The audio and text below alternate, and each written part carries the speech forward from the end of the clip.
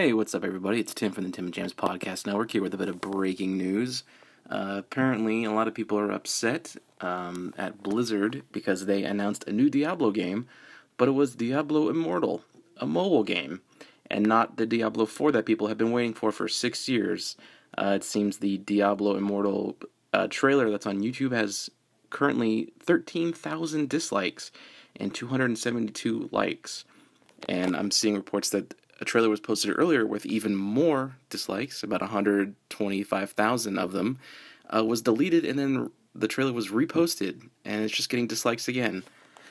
So what do you guys think? Do you think this will be a good game? Do you think this is kind of trash, like a lot of people seem to think? Let us know, and stick around for the next episode of our game podcast.